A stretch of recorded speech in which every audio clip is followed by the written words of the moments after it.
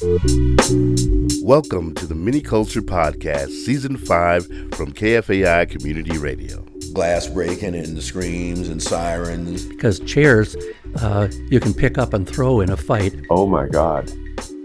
And the room was wall-to-wall gay men. This was Prejudice Town, St. Paul, Minneapolis. Actually, like a chamber pot. This season is all about Minnesota history, and I'm your host, Ahanti Young.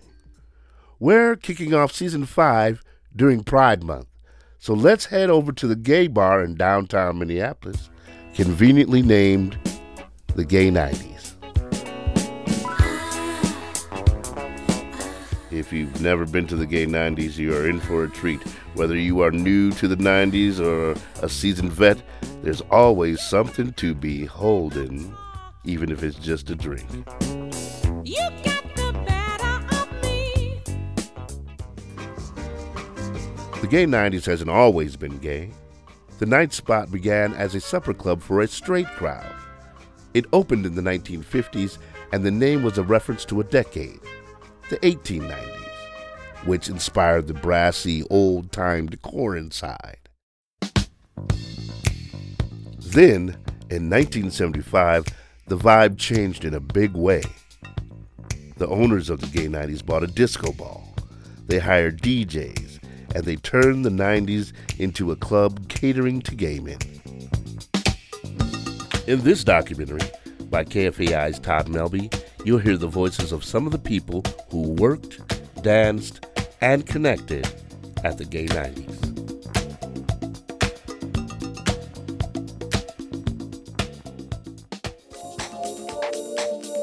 This program contains adult situations. We went there, it was a Saturday night. Patrick Scully's very first night at the Gay 90s. We didn't go through the happy hour door to get in, we went through the 90s entrance. I remember opening the door on the Hennepin, and then there was that space before you get to the next door, and then opening that next door and looking in and thinking like, oh my God. And the room was wall-to-wall gay men. And I remember thinking to myself, these are all gay men? Oh my God, you know, in my head I had this notion that there were maybe 20 or 100 homosexual men in Minnesota. Turns out there were a lot more than that.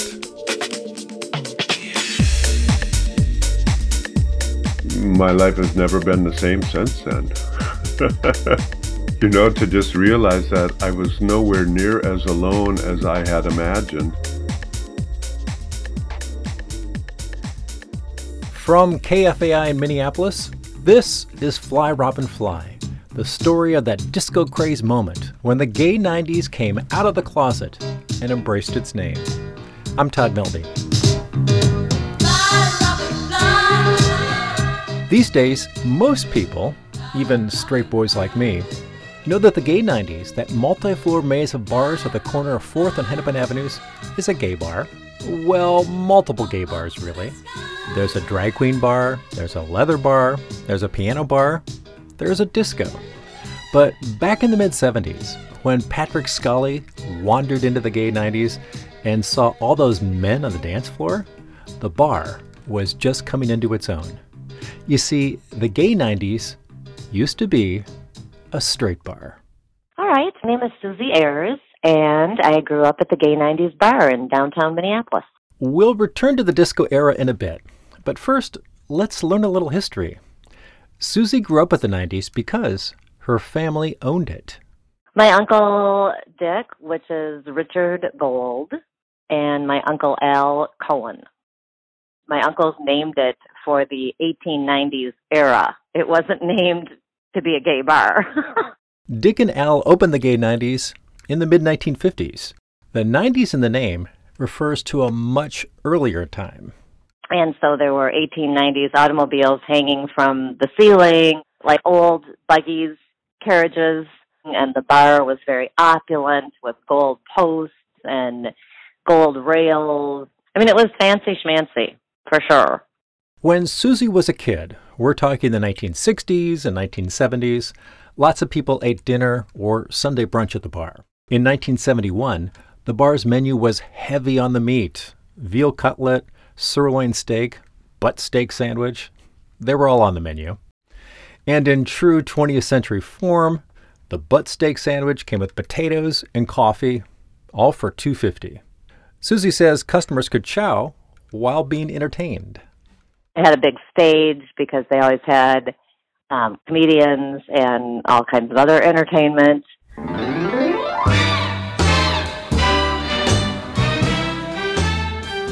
Like strippers.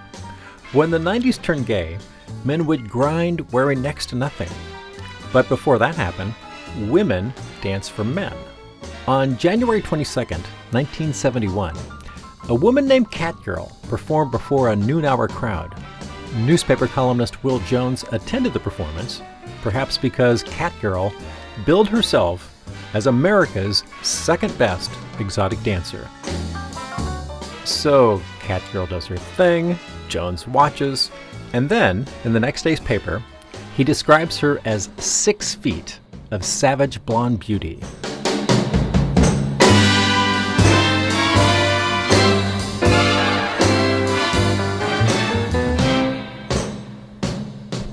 Next to the gay 90s was another bar. And then on the other side of the gay 90s was a smaller bar with its own street entrance, and that was always called the Happy Hour. The Happy Hour was also owned by Susie's uncles, but it was a very different place. So the gay 90s was really kind of a nightclub, and the Happy Hour was a street bar. So in the very beginning, I couldn't tell you, but it definitely became a main draw for the Twin Cities gay population. I'm Vern. The Happy Hour was the only bar in town, the only gay bar in town when I moved up here, late mid-60s. Vern used to duck into the Happy Hour. He says the place had a split personality.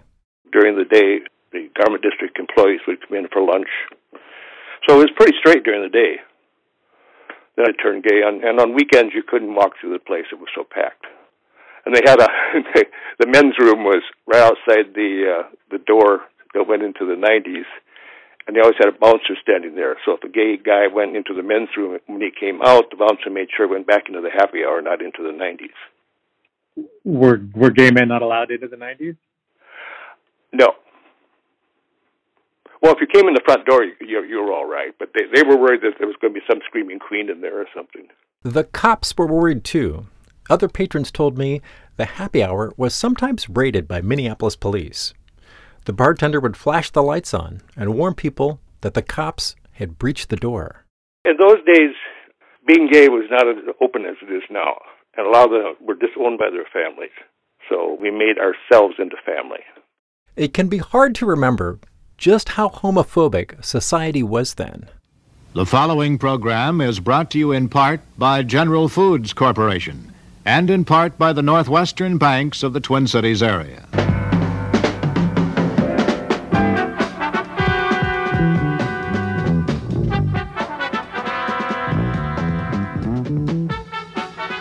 In the 1970s, WCCO-TV aired a news program called More on Sunday. It starred newsman Dave Moore. One night in 1973, the station aired this story. Good evening. Tonight on More on Sunday, we'll have some frank talk about a subject usually only spoken of in whispers. The subject is homosexuality. We call the segment Karen and Cindy, Jack and Jim, a different kind of love story. Homosexuals may be this country's most oppressed minority. It's illegal to be a homosexual in 43 of the United States, including Minnesota. Out of fear, they've gone into hiding. Fear of the law, fear of losing their jobs and friends.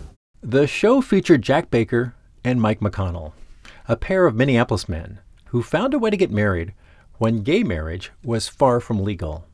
Jack legally changed his name to Pat Lynn McConnell, a name one can interpret as either male or female.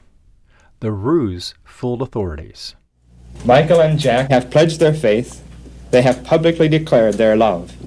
I declare that they are to live together and are now joined in marriage. Mike McConnell and Jack Baker had worked for months. Other men, like Vern, didn't bother with legalities. They met lovers and friends at the happy hour, and 2 years later, at the gay 90s. On September 4th, 1975, the gay 90s ended its straight-laced entertainment. It dumped the exotic dancers in favor of DJs and a disco ball. But the transition wasn't as abrupt as you might imagine. For years, the 90s had hosted drag queen shows on New Year's Eve. And now, with many neighborhood movie theaters playing pornos and peep shows popping up at adult bookstores, the owners decided their bar was in need of a makeover. The reason, owner Dick Gold told a reporter, the romance of the stripper is gone. But the romance of the disco era was just beginning. What do you say we take a tour of the 90s and meet some of the people who worked there when the 90s went gay? When you walked into the 90s in the mid-70s, the first person you'd meet worked at the coat check. Oh, Big Mama. Yes, we used to call her Big Mama. Her real name was Donna Ewing. She did an interview for an oral history project at the University of Minnesota. Andrea Jenkins, an openly trans Minneapolis City Council member, asked the questions. We are in the Augustana Nursing Care Facility in Minneapolis. And how you doing, Donna? Not too bad. Not too bad. That's good. Donna told Councilmember Jenkins that her arrangement with the gay 90s was a good one. She kept 1/2 of the coat check money and all of the tips. And the tips were sometimes big. One guy used to come in and check his coat. I never gave him a number. I put it in a certain place because he had these fur coats, you know. He'd throw me money. Sometimes it'd be $80 or $100 all wrapped up in $20 bills. Oh, wow. Customers liked her, and other employees knew not to mess with her. I had a personality, and they all trusted me, you know. Right. And I told any of my help, I said, if you ever take anything out of a coat pocket and I find out about it, I'll break your arm. Okay. But some of them would leave pills, and they leave their wallets in their coat, and they come back at night, want to get their coat just for a minute to get some drugs out, and I'd leave them do it, you know, and they'd give me extra money. Oh, wow. Tip me. I made good money there. Yeah. Good money. Donna was transgender. She identified as female. Sometimes before work, she'd engage in sex-for-money transactions. But her customers didn't know the full story. I'm not what you think I am. And they say, you're a drag queen? I said, no, I'm a transsexual. I'm going to have surgery. And I'd show them some papers I had from the university saying I was going through surgery. If men wanted intercourse, she'd say she had female troubles and suggest another sexual act. That usually worked, but not always. He was a truck driver from Fargo, North Dakota. I always just get friendship, you know, and he loved it. And he treated me real good. So one time he said... He wanted more. Donna says he was very specific. And I really wanted to, because I wanted to please him. So I've got to tell you something. I'm a boy. I said, I got a little penis, but I'm having surgery. That time, Donna gave him more, and he was one happy trucker. He said, Donna, without surgery, you're 100% woman. He said, that little you got doesn't mean nothing. He says, your actions, your characteristics, he says, you're 100% woman. Wow. So I thought that was the nicest compliment I ever got. Sweet. This is the Miniculture Podcast on KFAI. I'm Ahanti Young. We'll get back to more history of the gay 90s in just a sec. Support for the Miniculture Podcast on KFAI comes from Hennepin History Museum in Minneapolis. At the Hennepin History Museum, you can learn about your community through the stories of people, places, and things from our past. The museum's mission is to bring the diverse histories of Hennepin County to life and to help people understand their world through exhibits, collections, public programs, a magazine, and a research library. Learn more about member-supported Hennepin History Museum at hennepinhistory.org.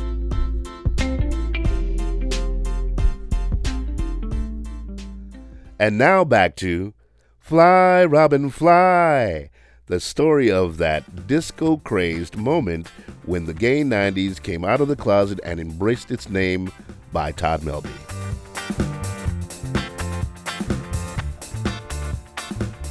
After making your way past Donna at the coat check, one of the first people you'd see was Renee. The hostess with the mostest, and then she ran the place. You know, she trained in all the bartenders and all the waiters, and she looks stunning. She dressed up. She dressed to the nines every day. I mean, you wouldn't think that this was a bar or a nightclub in Minneapolis. She looked like she was the hostess of a club in New York or in Vegas. I mean, she was always very dressed up, lots of makeup, and hair always perfectly coiffed, high heels. Cleavage? Oh, yes, lots and lots. Renee hired a man named Mike Wysocki to work at the Gay 90s. A native of Wisconsin, he'd just returned to the Midwest from New York City, where he'd hit up gay discos with his boyfriend. He loved the club scene there, and he doubted that Minneapolis had anything to match it. What's going on? What's the scene like here? I mean, I can't even tell you the clubs I've been to in New York. I mean, they're incredible. Now, back in the Midwest, he asked a friend what, if any place, was worth checking out. His friend had an answer. And she goes, well, you know, the Gay 90s is now the place. The Gay 90s? You mean that old strip place? She goes, yes, no, they kind of fixed it up and everybody goes there. There's lines of people waiting to get in.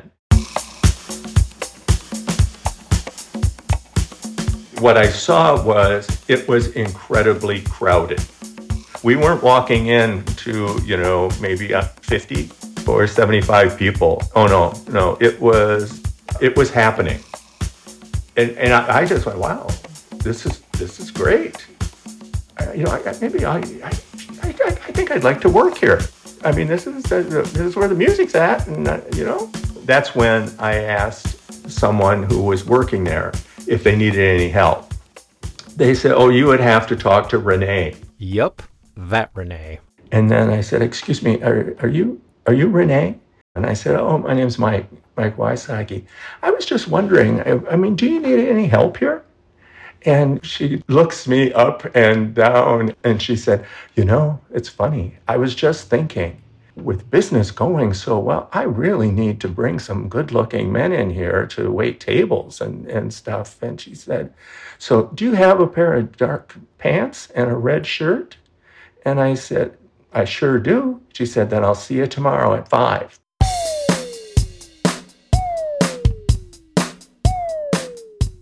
That was it. Mike's job interview was just one long gaze. That was my job interview. He was about to become the first man to wait tables at the Gay 90s. He returned to his friend with the good news. I'm going to be the first waiter in the Gay 90s. And she goes, all right.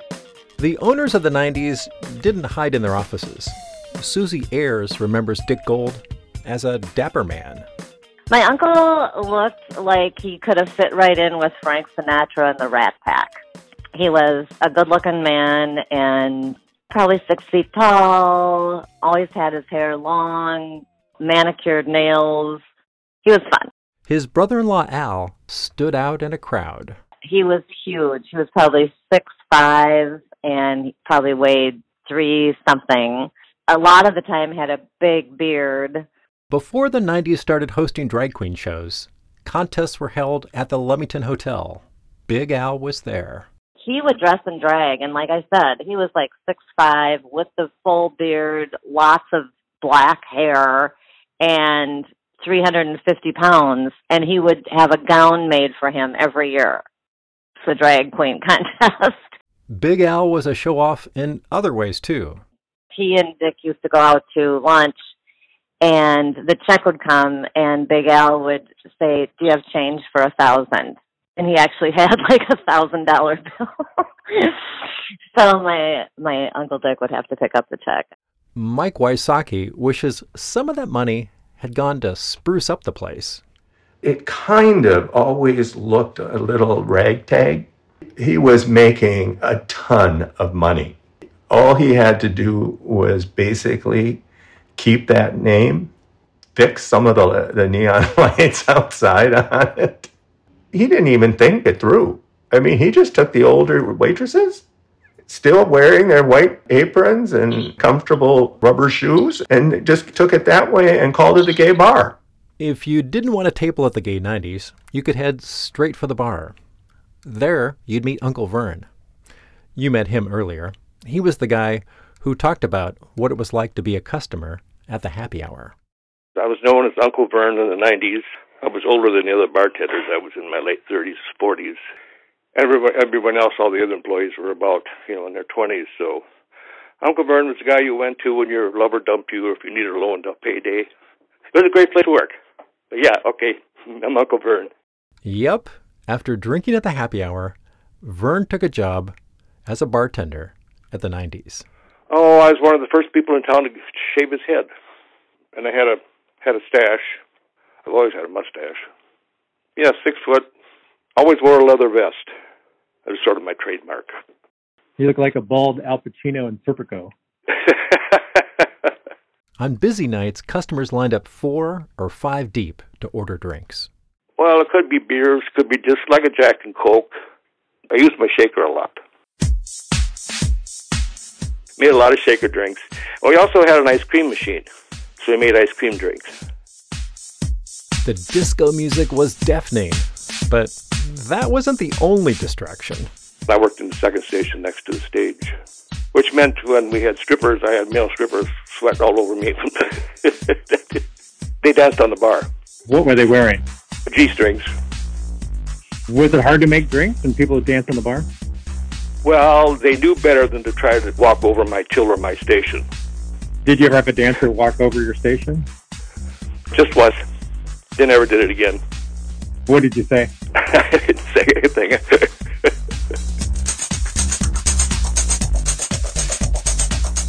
I don't know what I had in my hand at the time, but I clubbed him on the ass with it. The point of the bar, of course, is to sell drinks. And the strippers are to bring people in to spend money on drinks, and if they're getting in the way of service, then it's a problem for them, not for me. If you get my drift.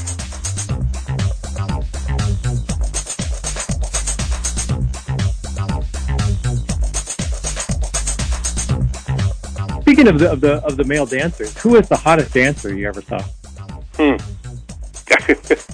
I was busy tending bar. I was just trying to get them to stay away from me.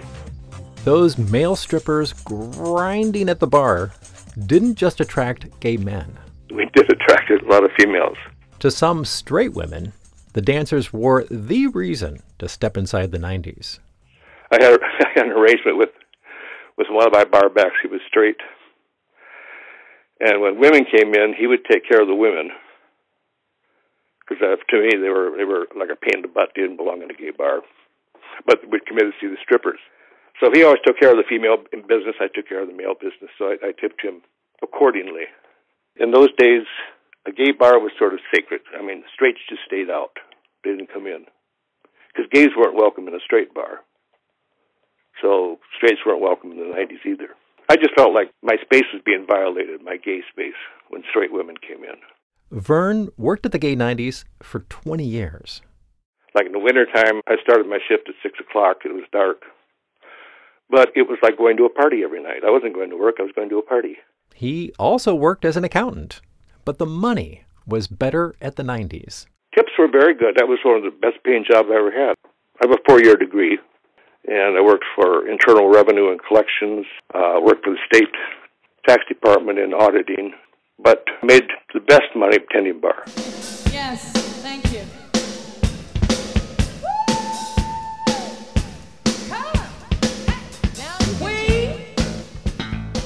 During those years, there's a pretty good chance that Uncle Vern sold a beer or two to one Patrick Scully. He was a customer at the 90s. We heard from him at the beginning of the program.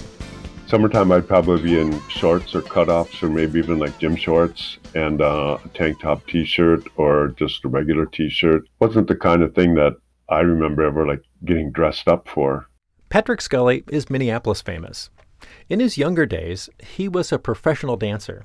During his career, he performed all over town and won a bunch of Jerome, Bush, and McKnight grants. He might be best known as the proprietor of Patrick's Cabaret, a defunct performance space at Lake and Hiawatha. He first started going to the gay 90s in the mid-70s. It was shocking that a gay bar had a name that said gay. Like, a lot of people would come from out of town and just think like, well, that can't possibly be a gay bar because a gay bar would never call itself the gay 90s. There was something kind of audacious about it. You might say Patrick Scully was a regular.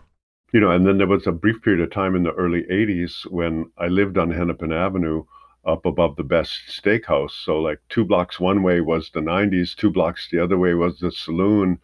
And if I decided I was going to go out on a given night and go to the bar, I would have to like decide, well, am I going to go to the right or going to go to the left? When he exited his Hennepin Avenue loft and entered the 90s, he often watched the reigning queens of the era.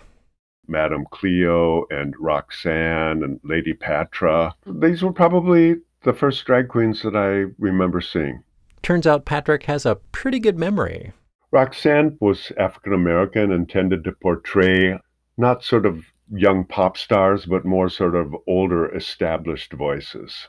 Lady Patra was also African American. She was shorter, a little rounder, and a little sassier in a way on stage, but also kind of a good girl in her portrayal. And then the third of the African American drag queens that I remember from that era was Cleo, Madame Cleo. Madame Cleo did a fierce Grace Jones. A couple years later, when Zoogie's was open around the corner, Madame Cleo showed up in the lobby the night that Grace Jones was actually supposed to show up at Zoogie's in person. And most of the straight clientele that had come in from the suburbs to see Grace Jones in person had absolutely no idea that Madame Cleo was not Grace Jones.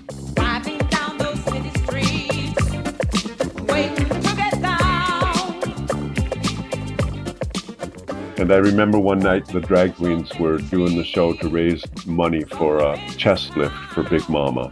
And, you know, it was the kind of sense of community that it was like, you know, she's always here. She's making sure nobody steals our stuff, taking care of us, and people wanted to pitch in and help out. The good times inevitably ended every night at closing time. Which brings us to another fixture at the 90s. And then I remember there was a guy named Cal, and Cal was the bouncer at the door. And he was very sort of matter-of-fact about it, like, okay, last call, last call.